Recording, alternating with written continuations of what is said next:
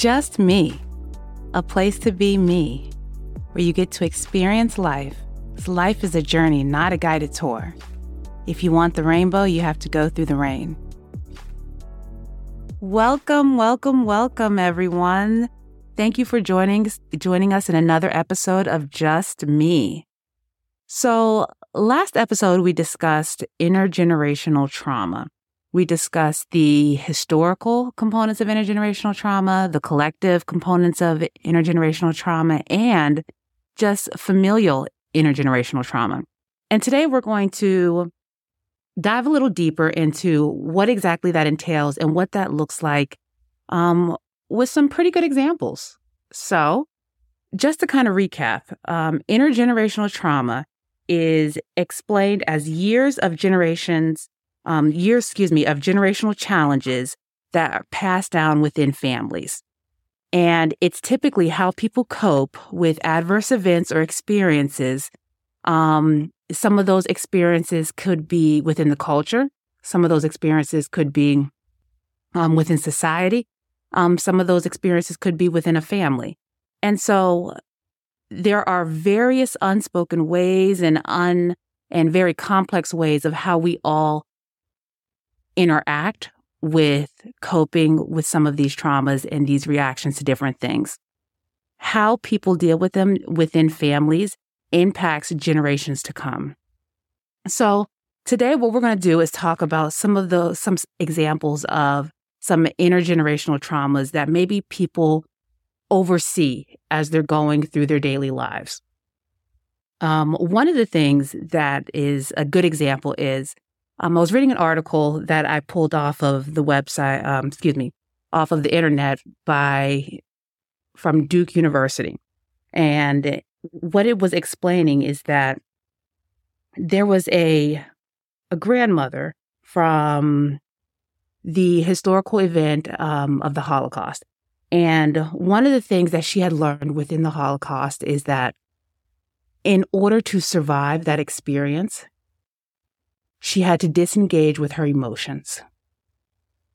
And so as she disengaged with her emotions, passing that down to her grandkids, passing that down to her children. So when it came to maybe interacting with family at family gatherings, when it came to interacting with her kids, with parenting techniques, it may have been very cut off. Her emotions were taken away from the event, the situation, and it was very factual. But as a result, her children and her grandchildren also picked up on this behavior. So when it came to the example of intergenerational trauma, the grandmother's ability to cut off her emotions and disengage and separate from her emotions during that experience in her life trickled down to her children, trickled down to her grandchildren, and so on and so forth. So that is an example of unhealthy communication that can trickle down and create that intergenerational trauma that we are talking about. So when the grandmother did she do it as a sense of protection or coping? Because the article did not specify, but me taking a step back and thinking about it in a professional view, I would imagine that it was an element of coping. Okay. And that was then. Mm-hmm. But now, if her children and grandchildren are doing it, it may be a sense of coping, but someone else may see it as a sense of disrespect. Absolutely. Absolutely. Especially if you're trying to be in a healthier relationship with a spouse. Okay. And what you've learned is to cut off your emotions from your grandmother because that's what you saw her doing. Okay. Now that you are a 35-year-old woman, okay, and trying to be in a relationship, and you've practiced cutting off your emotions all of these years in order to be successful, in order to go through other navigations of life, when you're in a relationship with someone else, cutting off your emotions may not be the most effective way of building a relationship with a spouse. And also, it may be saying in the present as it relates to suppressing a lot of things that can cause physical symptoms. Oh, like what? Within your body. Well, you're not speaking out. You're not expressing them. So if you're keeping it in, it may cause heart disease. It may cause different types of stressors as it relates to holding things within your body and not releasing them or not expressing them. Oh, that whole idea that the body keeps the score. Yes. The body holds that trauma. And that's a good example, Ms. Smith, is that when we do keep things in, we're not doing it to maliciously hurt ourselves. But what we are unintentionally doing is hurting ourselves. Yes. And I think that goes into another example that I have would be how we express anger and how we express frustration. In my family, men are not supposed to cry. Men are not supposed to show emotion. They are the breadwinners. They are the providers. And that narrative going down from my grandmother to my father, and then how my father raised me, my perception of what a spouse should be can be very convoluted. Especially if I'm expecting him to be emotionally available for me. But do I want that in return for him? Because what I've been conditioned to believe is that, no. You're supposed to go out there and work, get this stuff done. But is that healthy? Okay. Well, no, it's not healthy. Because we all need to express our emotions in some form or fashion. It does not need to stay in. But if the men are taught to work and not express emotions, I think that's when we see other behaviors. Like what? Drinking. Okay. Gambling. Okay. Or doing other unhealthy things as it relates to a sense of expression. Because communicating their emotions is being seen as being weak. Yeah. But it all goes back to the grandmother. Exactly. And how that story was carried from my grandparents to my father to me. Yes. And that was one generation, that's 2 generations, that's 3 generations. So now I am working on unlearning this and changing my perception. But that thought process is that example of that generational trauma. And the reason why I say trauma is because it has impacted relationships that I've been in. How? Because I become very emotionally cut off. Okay. Yes. I begin to present unrealistic expectations on a partner that are going to be unhealthy for me and this person in the long run. Yes. And then when your children go to school and they're not talking, they are assigned a label as it relates to being a special needs kid because they're not communicating effectively or not communicating at all. Exactly. And that's what happens. So when we talk about intergenerational trauma, it is a fancy term that has been created. But when we pull back these layers and we begin to look at each individual component in your own life, we began to see how it shows up and it dictates how we govern ourselves.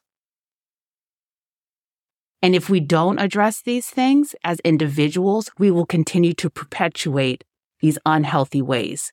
I work a lot with parents and their children, and some of the things that show up in an unhealthy way are if a parent whether it be a father or a mother, yell at their child as a way of communicating. Yell when they're happy, yell when they're mad, yell when they're sad. And that tone in their voice creates further confusion for their child. But that behavior of communication is something that has been passed down from their parents. So if the mom and or dad grew up in a household where communication was in the form of elevated tone, cussing, then when you begin to communicate that to your child, you're further perpetuating that cycle of unhealthy communication. And I'm wondering if that cursing and yelling comes from those suppressed emotions that we have referenced in the grandmother. Because at some point, something is going to come out. Oh, yes. Oh, yes. And that's what comes out, the cursing and yelling. Oh, yes. Oh, yes. And years of holding stuff in. Because you have to remember, most of the time when people have children, usually around 20, so the 20 years of not communicating the way you need to. And now, when you have kids, all those suppressed emotions from all those years are coming out. Correct. And sometimes we don't know we're doing it. No. Sometimes as parents, we say, well, I want you to be better than me. I want you to do better than what I did. But the way you're communicating that, your child is not you. Your child is different. And so as a result, yes, you want them to be better and different. How are you communicating that your child is receiving?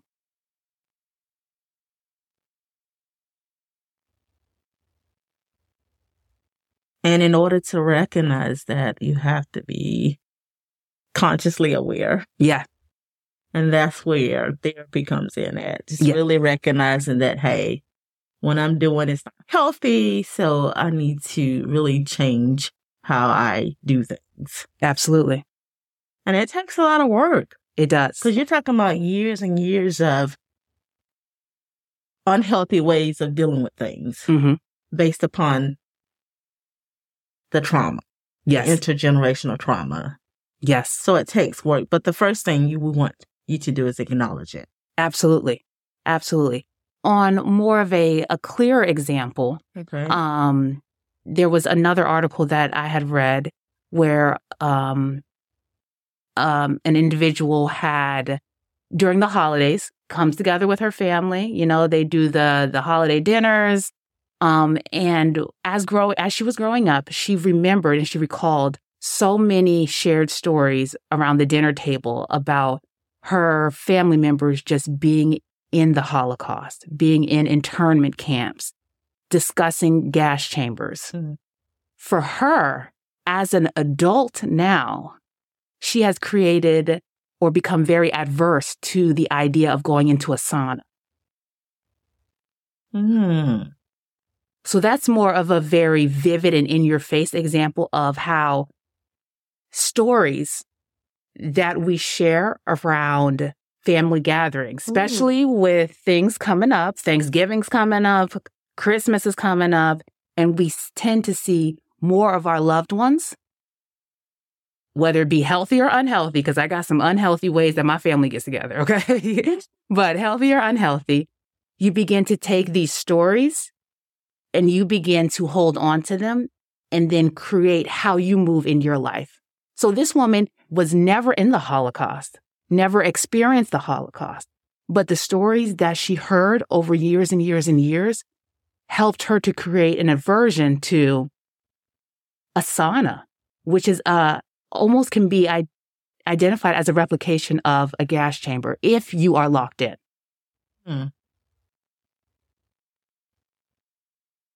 So what you're saying is that the stories that are shared within these settings, Thanksgiving and Christmas, and you hear them years after years after years, you can create some sort of traumatic event within your mind. Absolutely. Absolutely. Based on what your Based on family what your family okay. has experienced. Oh, wow. Yeah. Yes, we can see that happen in so many events. Absolutely. For me, one of the things that I remember congregating when we did have Thanksgiving dinners, when I did go to my grandmother's house in Pittsburgh, was this idea that, oh, girl, your hair is nappy. And I remember hearing that from different family members. It wasn't directed towards me, but just maybe different cousins. Mm-hmm. And so that idea that nappy is not pretty, nappy is not beautiful, nappy is not gorgeous. So as a kid, continuing to hear that, I asked my mom for a relaxer. That was the biggest no-no in the world. My mom did not want me to get a relaxer because it would change my hair. It would change, and my hair was tied to, the idea in my family is that your hair is tied to beauty. Your natural hair is tied to beauty. As long as you took care of it, as long as you combed it, and you wasn't walking around looking nappy. And so a good example of that on Netflix is Tracee Ellis Ross with the Hair Tales. And it goes into significant detail of how the narrative of Black women's hair has shaped our idea of beauty for such a long time, in good ways and bad. But that is another idea of generations of narratives helping to shape a person's esteem of what beauty and image is. Now, I'm not going to say that for everybody, but I'm going to say that reflecting on this topic today, that's something that did resonate with me as I was growing up. So I'm not going to say that every Black woman has that, but I am going to say that hair is a very strong staple point for individuals. What are your thoughts? That is true, because a lot of times when it comes to women, African American women, we utilize our hair to define who we are in all forms and all shapes. And that is not fair that we do that, because we're not looking in the inside. We're focused more on the image. Mm-hmm. And the more that we focus on the image, I think the more and more we're going to be unsatisfied with what we see, because it's not from within. Correct. And the media constantly provide different images or visuals that we continue to try to strive to look like. Mm-hmm. And we fall for it. All the time. And I commend the newer Generation Z, with that idea of taking different platforms, social media, different, Hulus, different podcasts, and really changing that idea. Yeah. And supporting that all shades, all textures can represent some sort of beauty.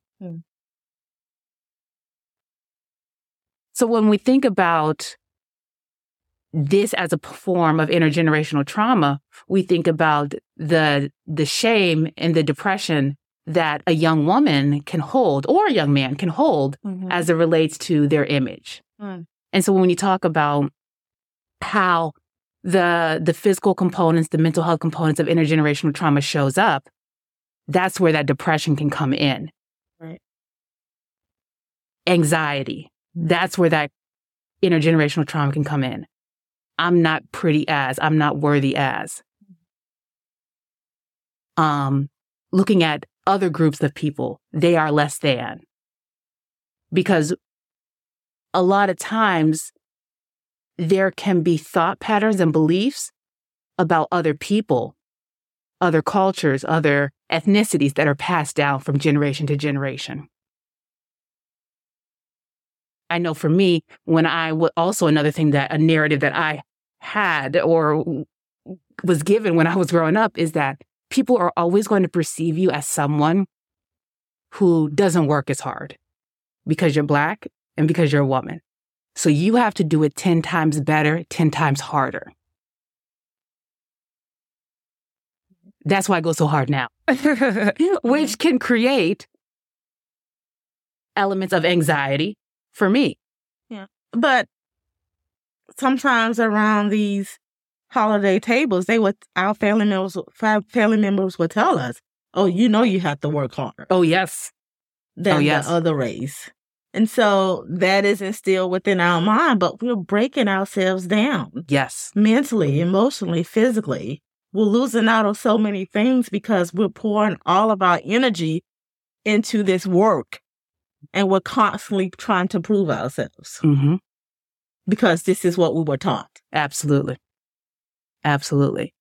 And it's from grandmothers, it's from mothers, it's from grandfathers, it's from fathers. Yeah. And it's not to say that they were maliciously doing something wrong. It's to say that they were taking what their generations during their time. Exactly. But this is a new time. Exactly. And see, we're still taking them down from their time to this time. Right. And this is a whole different era now. Mm-hmm. But we're still doing it. We're still grinding and trying to prove ourselves. Mm-hmm. But yet killing ourselves. Exactly. Exactly. Yeah. So, ladies and gentlemen, thank you guys so much for listening in today.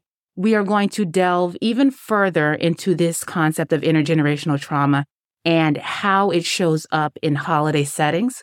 We're even going to go as far as physical abuse, sexual abuse, substance use. Yes.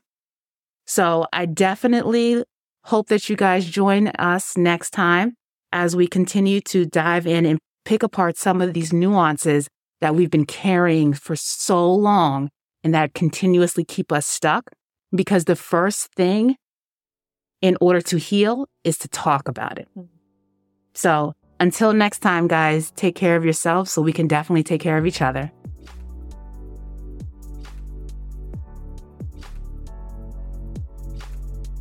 Thank you so much for listening to Just Me Podcast.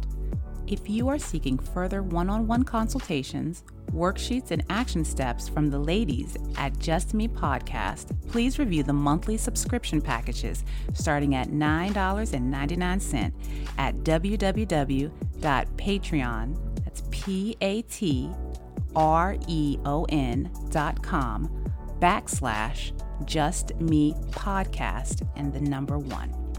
If you are seeking further one-on-one diagnoses, interventions, and treatment plans, please consider scheduling an appointment with an individual counselor at Journeys Counseling Center. Journeys can be reached at 336-294-1349. The mission of Just Me Podcast is to use authentic conversations to uplift one's mind, body, and soul. The goal of Just Me Podcast is to offer affordable education and insight to individuals who experience financial barriers to accessing individualized behavioral health support. With that being said, the information, including opinions, advice, and recommendations discussed in this podcast, is intended for informational and educational purposes only. Such information is not intended to substitute the recommendations of your own licensed therapist or healthcare provider. Although we are licensed behavioral health professionals, we are not your licensed behavioral health professional. As a result, the advice mentioned on this podcast should not replace the recommendations offered by your own qualified health professional.